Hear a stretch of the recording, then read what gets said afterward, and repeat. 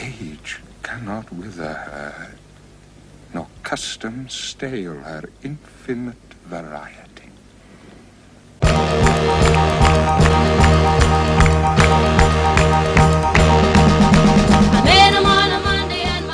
Hey there, and welcome to Her Infinite Variety, the podcast that covers Shakespeare in New York City. I'm your host, Aaron Grunfeld. One thing almost everybody knows about Shakespeare is that he didn't work with women. In London 400 years ago, all the female roles were played by boys, and a woman didn't go on stage in one of Shakespeare's plays until almost 50 years after he died. To balance the scales, every episode of Her Infinite Variety will talk to the women who were producing Shakespeare in New York City.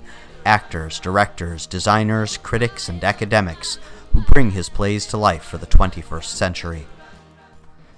Today, in the third episode of Her Infinite Variety, I'm speaking with Mariah Aitken, a remarkable actor and director of comedy. In the 1970s, she was in the premiere of Tom Stoppard's Travesties and the London production of A Little Night Music. Under Harold Pinter's direction, she was in Blithe Spirit on the West End, and her career became defined by her turns in Noel Coward's plays. More recently, she directed The 39 Steps on West End and Broadway. But she's probably most famous for being part of the ensemble in A Fish Called Wanda. She played John Cleese's wife, and here's a clip of her with Kevin Kline.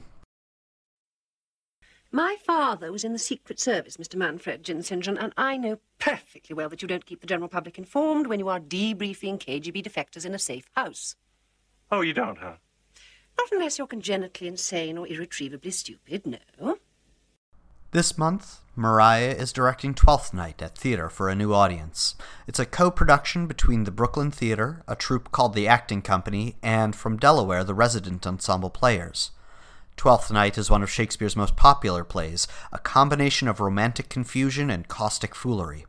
A young woman, Viola, disguises herself as her late brother and gets drawn into a love triangle with a local duke and a countess.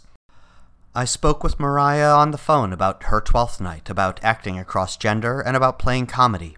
We started by talking about Viola. I have a very young Viola who is endowed mercifully with a kind of androgyny already. She's very luminous, and I've stripped her of added gesture and all the rest of it because she has an internal glow which is very fascinating. Also, her comic instincts come from other eras from this one, and she's absolutely at her best when she's rather still and reflective. And I believe in a very strong strand of melancholy in the play, a lot of which comes from Viola. So she's really the main purveyor of that.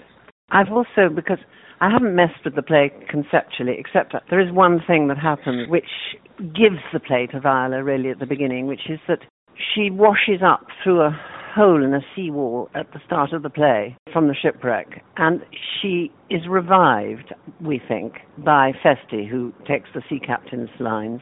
And at the end of the play, when Feste is singing The Wind and the Rain, she comes back in that same sliver of a dress with seaweed on it and climbs back out through the seawall. So you don't really know whether this has been a flash, rather like a drowning dream going before her eyes, or what. But it gives us leeway to have very free associative costumes and that sort of thing. Mariah's Viola is Susanna Stallman, a Minnesotan who got her start at the Guthrie Theatre. She has a pallor, this girl, because she doesn't wear any makeup. She looks extraordinary, I think. She's very small, and she's very young, so it's boyish and touching. And, you know, this monumental task that she's been given by Orsino is a responsibility she doesn't want it, but she works very hard to execute it. So you can see this sort of struggle to conform to her employer's expectations while suffering herself because she's now fallen for her employer, and of course she's grief-stricken like Olivia. Viola, as I mentioned, disguises herself as a boy to survive in Illyria, the setting of the play. She falls in love with her patron, the Duke Orsino, but can't bring herself to doff her disguise and reveal the truth to him. Here's a recording of Viola's big speech, delivered by Judi Dench. My father had a daughter, loved a man, as it might be, perhaps, were I a woman, I should your lordship. And what's her history? A blank, my lord. She never told her love. but let concealment like a worm i' the bud feed on her damask cheek. She pined in thought, and with a green and yellow melancholy, she sat, like patience on a monument, smiling at grief. Was not this love indeed? We men may say more, swear more, but indeed our shows are more than will, for still we prove much in our vows, but little in our love. But died thy sister of her love, my boy? I am all the daughters of my father's house, and all the brothers too, and yet... Incidentally, that's Benedict Cumberbatch feeding Dame Judy her lines. Viola, disguised as Cesario the Page, is the double of her twin brother, who also washes up on Illyria's shores, and that inevitably results in comic confusion. Mariah and I delved into the challenges of this twist and into crossing genders in Shakespeare. Well, it strips her of a certain amount of femininity. Her trousers are quite tight and she has a sort of jerkin. It's a nod to period, and she has a little hat like a beret. So it's almost nun-like, except that it's blue and it's male, so she has no adornment at all. And the great thing is that her Sebastian, who in life does not look very like her, has a wig exactly like her hair, which is very unusual in the theatre, that you make the man change his hair and become like the girl. But he's wearing a wig that matches her real hair, and he wears the same clothes, and they really are astonishingly similar, and it makes a huge difference, especially in the two adjoining scenes where there's a very near miss. She leaves the stage and he arrives on it, and the audience is astonished. It's like a conjuring trick. I asked if she cross-cast any other characters in the play, men in female roles or women in male roles. No, I don't, because it's already seeded through with those confusions. I don't know that it would be helpful because of the Sebastian Viola thread. As it is, I hear people in Delaware explaining to each other that she's a girl dressed up as a boy. So I think I wouldn't probably do it in that. I might do it with an Antonio or something. I do it a lot when I teach, especially actually men playing women, simply because there are eras of a kind of femininity that we no longer practice. And men seem not to be afraid to essay that. In Edwardian plays and Victorian plays, and also in perhaps Sheridan and so on, they're able to summon up behavioral stuff that rather embarrasses women now. I think maybe drag has released men into finding the most parodic feminine elements in characters. And in a way, the way we dress now, women wear sneakers in rehearsal, those sort of things. I was teaching at Juilliard. I used to pin an extremely valuable jewel of my grandmother's on their backs, so that when they walked away, they knew they were absolutely thrilling and fascinating and expensive, because girls didn't know how to carry their sexuality out of the room. I think when you release a man to play, I don't know, Gwendolen in The Importance, he will go much further than a girl will, and then the girl will see the possibilities and sort of rein it back into something more believable. It's a useful exercise, as is the jewel. I still have the jewel. I was going to sell it, but it's been so handy that I've kept it. I've played Olivia, I think, twice. I'm so old, I can barely remember what I have played. But I've certainly played Viola once and Olivia twice, I think. And I think we were much more reverent about social position and things than people are now. The Countess Olivia is one leg of the play's cross-gendered love triangle. She falls in love with the disguised Viola. I asked Mariah about her Olivia and how they approached the role. Well, we have a very interesting structure in this company, which is that it is actually two companies. The Delaware Rep, which is an existing company which has been together for 10 years, of more mature actors, and the acting company, which is traditionally younger ones. So Olivia is actually a little bit older, and that adds a very interesting dimension to the whole thing, too. She's caged in grief at the beginning of the play. She's also caged in age. But when Cesario comes along, all of this alters.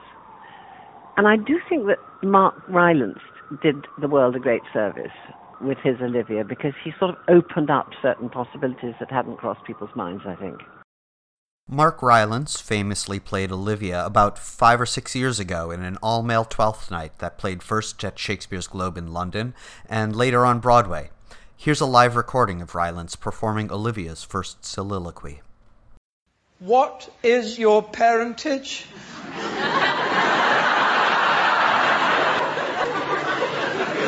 Above my fortunes, yet my state is well. I am a gentleman. I'll be sworn thou art. Thy tongue, thy face, thy limbs, actions, and spirit do give thee fivefold blaze. Not too fast, soft. Unless the master were the man. How now? Even so quickly may one catch the plague. Methinks I feel this youth's perfections with an invisible and subtle stealth to creep in at mine eyes. Well, let it be. In the play, part of what surprises Olivia about falling in love is that she, like Viola, is mourning a dead brother.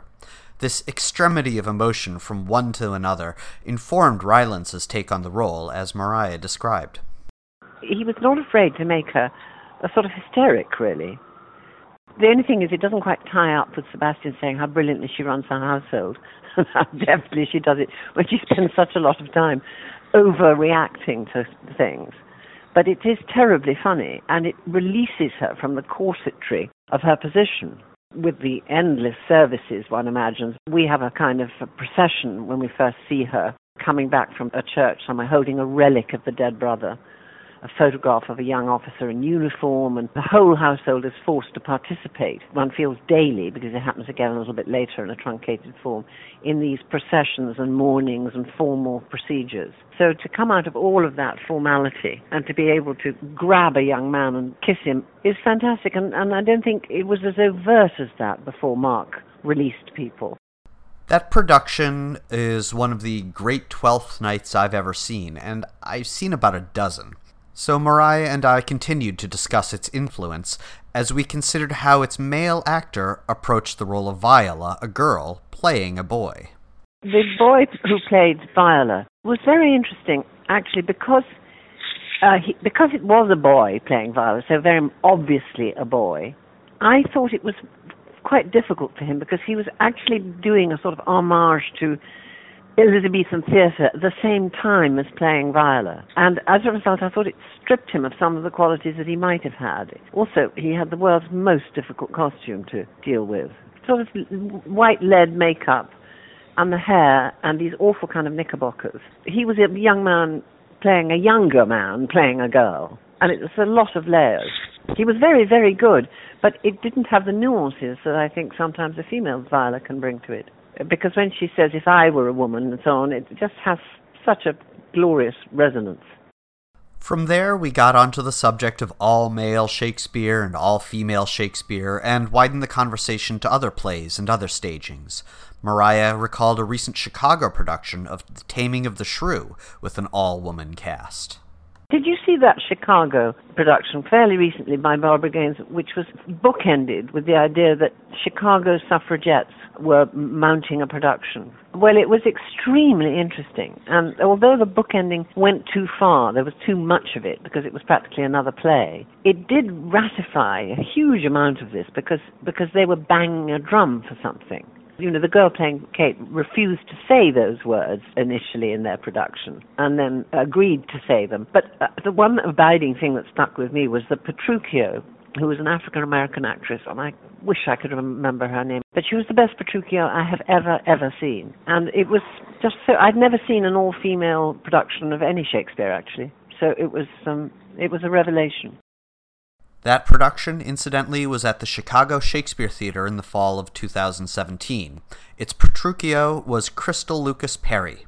But we've wandered far from this podcast subject, so Maria and I returned to Twelfth Night in Brooklyn, specifically her view of the play's comedy.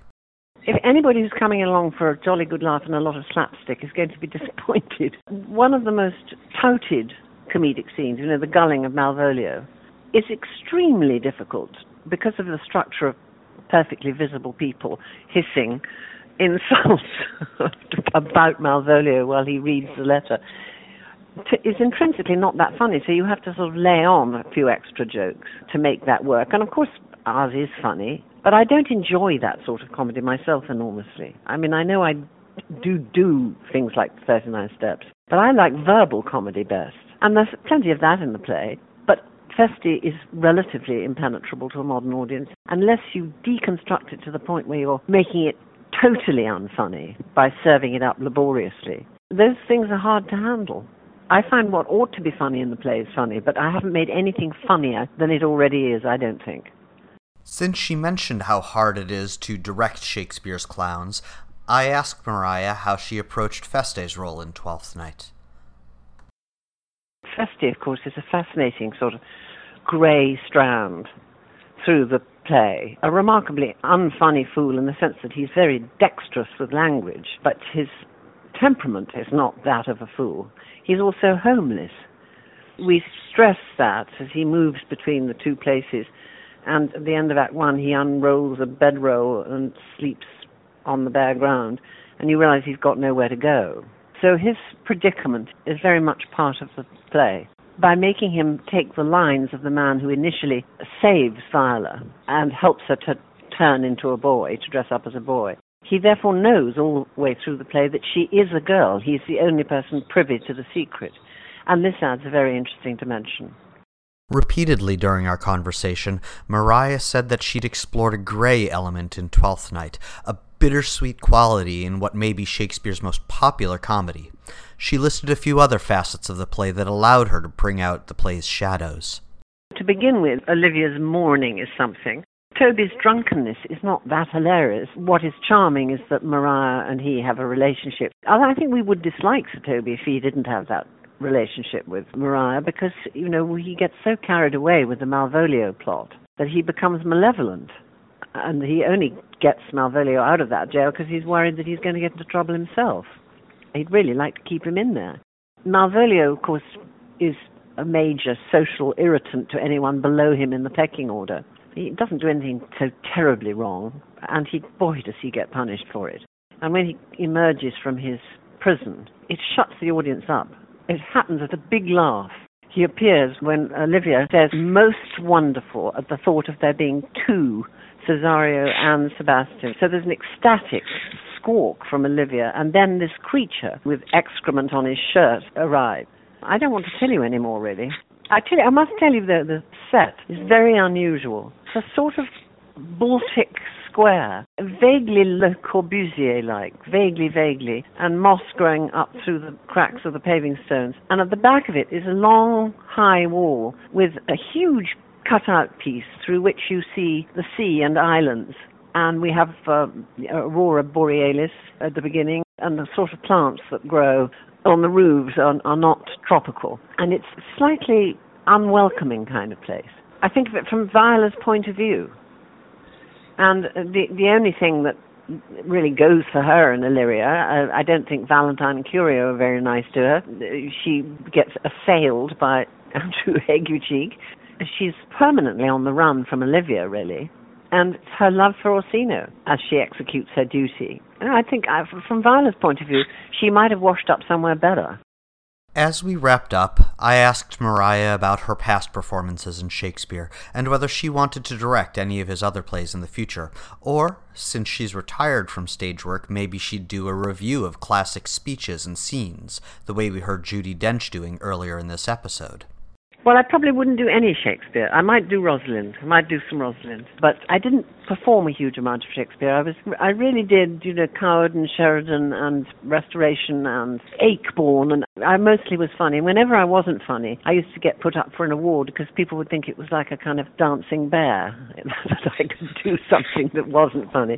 But actually being funny is the hardest thing of all, I think. The great thing I think everybody realizes that when you're the right age to do it, you're the wrong age to fully understand it. And then, of course, you're too old to do it when you do understand it. I remember going to see Dame Edith Evans, a great British actress, when she was incredibly old, doing a sort of recital with two very camp gentlemen at the piano of her greatest hits, as it were. And she did Juliet.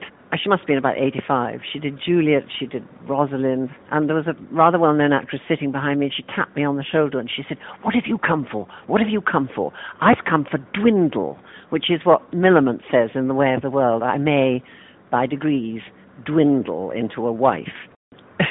We all got what we'd come for. And we could see behind the eyeballs of this old lady. You could see Juliet, you could see Rosalind, you could see Millamant. It was actually rather thrilling, even though it was slightly grotesque. On that note, let's take Mariah's advice and listen to Dame Edith Evans as Millicent. This clip is from The Way of the World, written about a century after Shakespeare, and frankly, a funnier play than some of his minor comedies like All's Well That Ends Well. In this speech, Millicent is explaining to her beau her forward-looking ideas about marital equality and female independence. Let us be as strange as if we had been married a great while, and as well-bred as if we were not married at all. Have you any more conditions to offer? Hitherto your demands are pretty reasonable. Trifle. As liberty to pay and receive visits to and from whom I please. To write and receive letters, without interrogatories or wry faces on your part. To wear what I please. And to choose conversation with regard only to my own taste. To have no obligation upon me to converse with wits that I don't like because they are your acquaintance, or to be intimate with fools because they may be your relations. Come to dinner when I please. Dine in my dressing room when I'm out of humour without giving a reason. To have my closet inviolate. To be sole empress of my tea table, which you must never presume to approach without first asking leave. And lastly, wherever I am, you shall always knock at the door before you come in. These articles subscribed. If I continue to endure you a little longer, I may, by degrees, dwindle into a wife.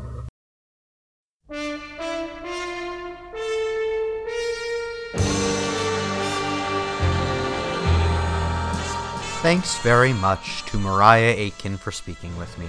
Mariah's 12th Night played at the Polanski Shakespeare Center, the home of Theatre for a New Audience, in May 2018. We heard a few clips this episode. We heard Judi Dench reading Viola, and in a rare male performance on her Infinite Variety, Mark Rylance performing Olivia. Edith Evans delivered her Millicent from Cottingreave's The Way of the World, with a line or two from John Gielgud. The theme music for her Infinite Variety is Da Do Ron Ron by the Crystals, and this episode's curtain music is You Don't Have to Say You Love Me by the inestimable Dusty Springfield. I appreciate your listening to Her Infinite Variety. The podcast is a new medium for me, and I'm eager to hear from listeners. You can email me at herinfinitevariety2018@gmail.com. Her Infinite Variety will be on hiatus for 2 weeks around Memorial Day while I refine the show's technical side and prepare for the summer season of Shakespeare. I'm Aaron Grunfeld, and this has been Her Infinite Variety. Thank you for listening.